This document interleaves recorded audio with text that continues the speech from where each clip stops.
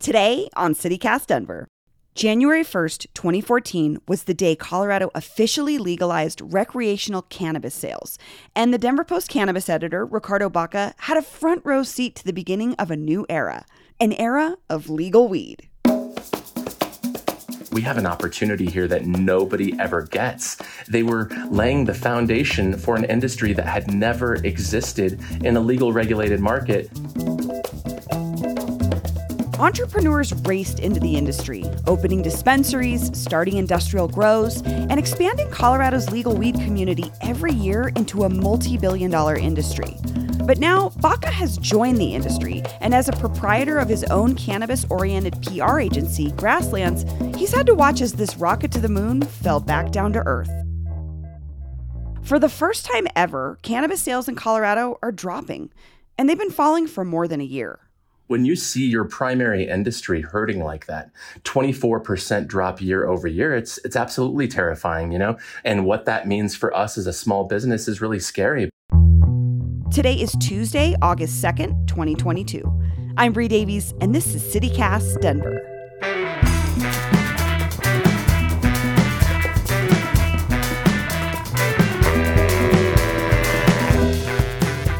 Ricardo Baca, welcome to CityCast Denver. Thanks, Bree. It's great to be here. So, Ricardo, something weird is happening in Colorado's weed industry. Sales are down, and they've been dropping for more than a year. And I have to be honest with you, I don't understand why. Why? Do you have any ideas why this is happening? Yeah, I have a couple ideas. The truth is, absolutely, when you're looking at that data, sales are down, looking like 24% year over year in Colorado. We hate seeing that. Of course, I was a journalist for a long time, covered the space, and now kind of in the cannabis industry. But I think that doesn't tell the whole story, Bree, because I think you have to zoom out to really understand where we're at, especially given the craziness of these last few years, given the impact of COVID on us and our personal lives and where we could go and what we could do. And I think when you zoom out, it makes a lot more sense what we're going through. And it actually shows that there actually has been consistent growth in the kind of regulated market when things are a little bit more normal. So you're saying this is kind of like almost everything else in our lives. Things got a little weird, and our habits maybe changed whether we wanted them to or not. Exactly. I mean, when we put ourselves in our old shoes, right? April of 2020, we were staring down the barrel of the unknown, and that was so terrifying. We didn't really know what was happening, and then we were forced to stay in our houses for so long. And of course, that changed our patterns of consumption on every front. We were eating at home a lot more, and so many other things. And I remember talking to my colleagues at the time, because of course, our agency, we work primarily with brands in cannabis. And we were just wondering, hey, are we going to see like a pandemic bump in sales because of this? Because suddenly we have a captive audience and no longer can they go skiing and to Red Rocks. Suddenly they're confined to their own home. And you know what's great when you're confined to your own home is weed. Weed. 100%. I mean, I'm thinking about the prohibition moment, those like 3 hours or whatever, when the mayor was like, well, maybe we don't need weed or alcohol. And everybody was like, ah! Oh my gosh, that was so broken. Seriously. And of course we did see a huge pandemic bump, Bree. So I think so we now did. Did we ever? Yeah, it was mammoth. When in many ways, when you're talking to cannabis policy experts, they almost are telling people to throw out 2020 and 2021 because that data is not representative of what actually happened. This was an abnormal time. It changed all of our patterns and our habits. And so throw that data out. And it's actually more helpful to look what happened in 2019. And what's interesting is when you look at that data, you see a different story laying out. And so coming from the Colorado Department of Revenue, which manages all of those cannabis, the tax information and the sales, January through May of 2019, we sold 663 million in cannabis. And January through May of 2022, this year, we sold 758 million in cannabis. So we're seeing growth between the normal year, quote unquote, normal year of 2019 to 2022, And with that pandemic bump, it just threw all of the calculations. It threw that normality into a total tailspin. So I have to ask you, though, you're a PR guy. Your business is PR for companies that make their money in cannabis in some capacity. True. Are you worried at all? Absolutely. Oh, yeah. And I was especially worried before I kind of heard what economists and policy experts were talking about with this pandemic bump. And this is just things returning to normal, because when you see your primary industry hurting like that, 24% drop year over year, it's absolutely terrifying. More than 90% of our clients are in cannabis, and what that means for us as a small business is really scary. But the truth is, all of our clients, they were thriving in 2019 when those figures were what they were. And then they had a couple of very strange years, social distancing inside manufacturing facilities, and so many other things. But they really pushed through. And in many ways, they benefited from it because we did see that massive, massive spike. And now things are coming back to normal. And we just need to right size our expectations, our budgets, our staffs, our facilities for that normalization. So one thing I know about the cannabis industry is that it's heavily regulated and taxed, and it's been that way since the beginning. I wonder, is there anyone in the industry talking about trying to change that now that sales are down?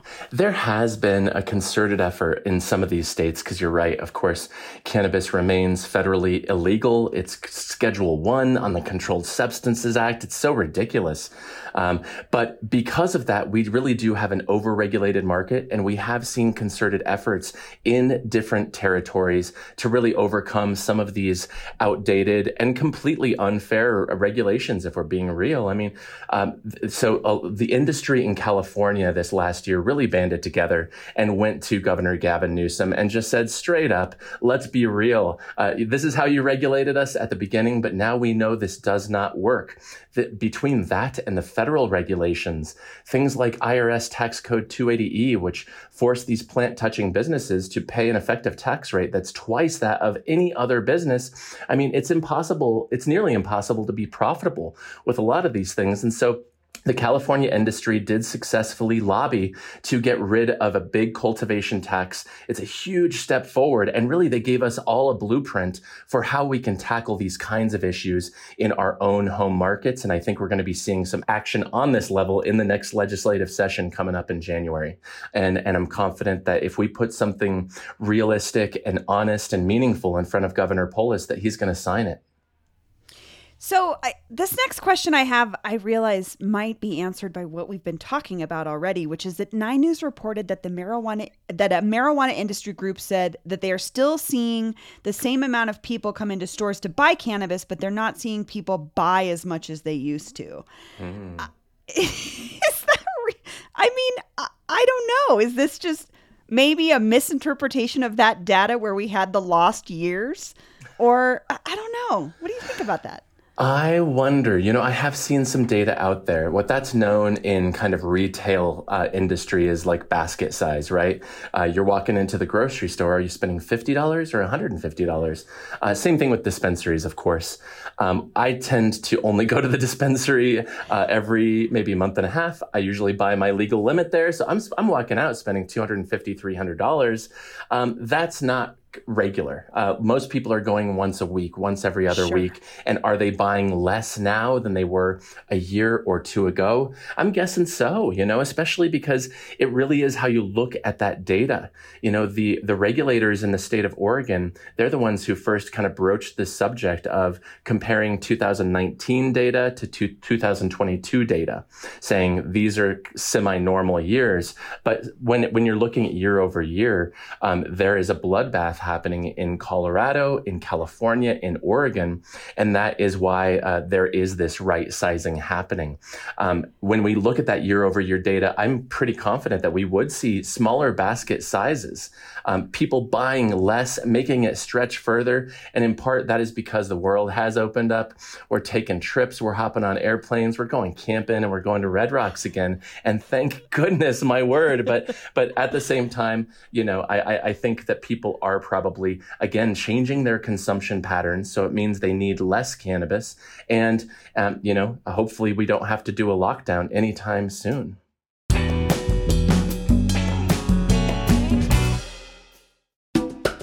This episode is brought to you by Pine Melon, the farmer's market delivered.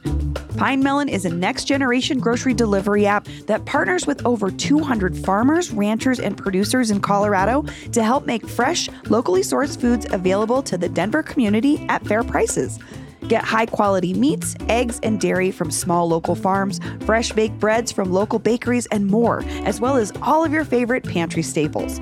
Best part is, Pine Melon offers same-day delivery to Denver and soon Boulder within a 2-hour window, no subscription necessary. Save time in your busy schedule and get fresh and healthy groceries delivered right to your door. Join the movement and support local today. Use promo code CityCastDenver for $75 off your first delivery at pinemelon.com. That's pinemelon.com. So I'm interested in this, continuing this conversation about like what this looks like for the future of Denver. And I just think about like recently we had a chain of dispensaries close, Buddy Boy. Yep. Are you expecting to see more of that? Is that an even out? Is that just kind of part of this, a newer industry finding its way? I think so. You think about it, and this is less than 10 years old. In fact, we're coming up on the 10th anniversary of legal cannabis in Colorado very soon, at the end of this year. And so without a doubt, I think we will see more closures. But I think what we're going to see more of is that acquisition, that consolidation that has really defined the Colorado market and the national cannabis market for the last few years. You look at some of these big acquisitions in Colorado. Columbia Care made a huge move to come into Colorado with the purchase of the Green Solution and Medicine Man. Curaleaf bought Los Sueños Farms down south. PharmaCann bought Live Well. And, the list keeps going on. It's kind of amazing seeing all of these mostly East Coast based MSOs or multi-state operators coming into Colorado, coming into other states and gobbling these licenses up in the hopes that eventual federal legalization opens those gates, and then they have the best footprint that can dominate this market and can become the 7-Eleven or the McDonald's. So I think we should expect to see a lot more change. And then at the same time, I think we're going to see a lot of things stay the same, because I know one thing that's really important to our governor is that Colorado remains a hub of innovation. And sure, we can't compare to sales numbers in California. The minute that market went legal, they became the largest market in the world. It's California. We can't compete with them for a lot of things. It makes sense. Yeah, exactly. And Illinois is surpassing us in sales, and New Jersey's getting ready to too. But we still have this thought leadership here, this memory muscle, this industry that has been here, that was truly born here. Legal cannabis, regulated cannabis was born in Colorado, which is why people use this phrase when they're talking about regulatory systems, and that is the Colorado model. New Jersey has the Colorado model. California has a bunch of the Colorado model. So as we see our market shift locally and the names change on the doors and some of those doors close, we will also see the continued rise of Colorado's head start that we got by voting to legalize cannabis back in 2012. So are you not at all worried about that idea of the sort of McDonald'sization of cannabis? I'm just thinking about how you're talking about these major companies from out of state coming in and buying up some of our littler guys. And I don't know, that makes me a little nervous, but I also realize this is the way the world works, I guess. I know. I think back in the day, I think about reporting on this subject back in 2013 or 14. And so many idealistic entrepreneurs at the time were saying, let's create a different kind of industry. We have an opportunity here that nobody ever gets. They were laying the foundation for an industry that had never existed in a legal regulated market. And maybe we can be more fair to all populations and have more women in ownership and management roles than traditional industry. And while it definitely started that way, the numbers are trending so that cannabis will be like every other industry, controlled mostly by white male men. Yeah. And, and that's how it goes. And in terms of the conglomerations, I think there will always be the mom and pops, and they will need to find that distinction and that differentiation, just as mom and pops have found that in, liquor stores or convenience stores. And the inevitable reality is that chains will grow, that once we see the federal barriers of legalization fall, we will see more businesses wanting to come into Colorado, wanting to have market share in this still very large market. We're a top 3 market in terms of sales still, and that's really meaningful. That's no small change. So, am I concerned about it? Certainly, because I think you lose a lot of things when that happens. You lose quality control, you lose localization, you lose personality. And at the same time, it is inevitable. And so I just want to be a part of the change and be a force of positivity as we see some of these changes kind of take over our communities and some of these names on the doors change. Well, Ricardo Baca, thank you so much for joining me. Bree, it's always a pleasure, my friend. Thank you for having me. And here's what else Denverites are talking about. An update on Casa Bonita 2.0. Looks like the Pink Palace is inching closer and closer to reopening. Recently, the 40 West Arts District posted a video of a crane hovering over CB as a fresh coat of paint was being added to the Gold Dome.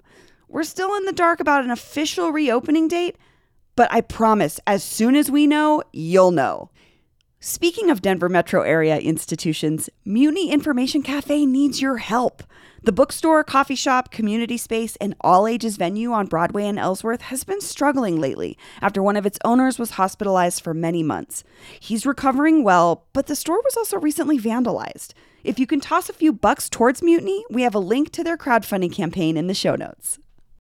And finally, it's time for another CityCast Denver local food battle.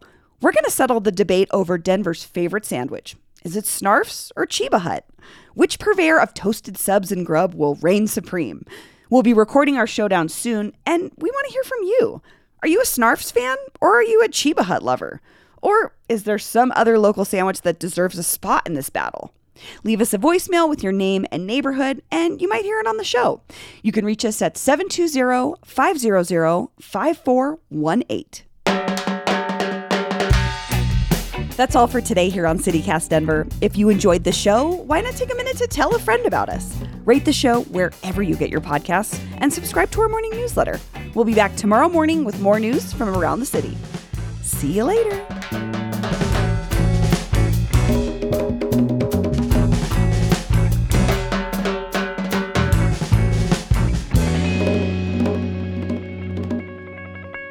All they wanted to ask me about was if I had any inside Casa Bonita information. So Kari, Denise, and Kirsten, calm down. I'll get you info as soon as I know.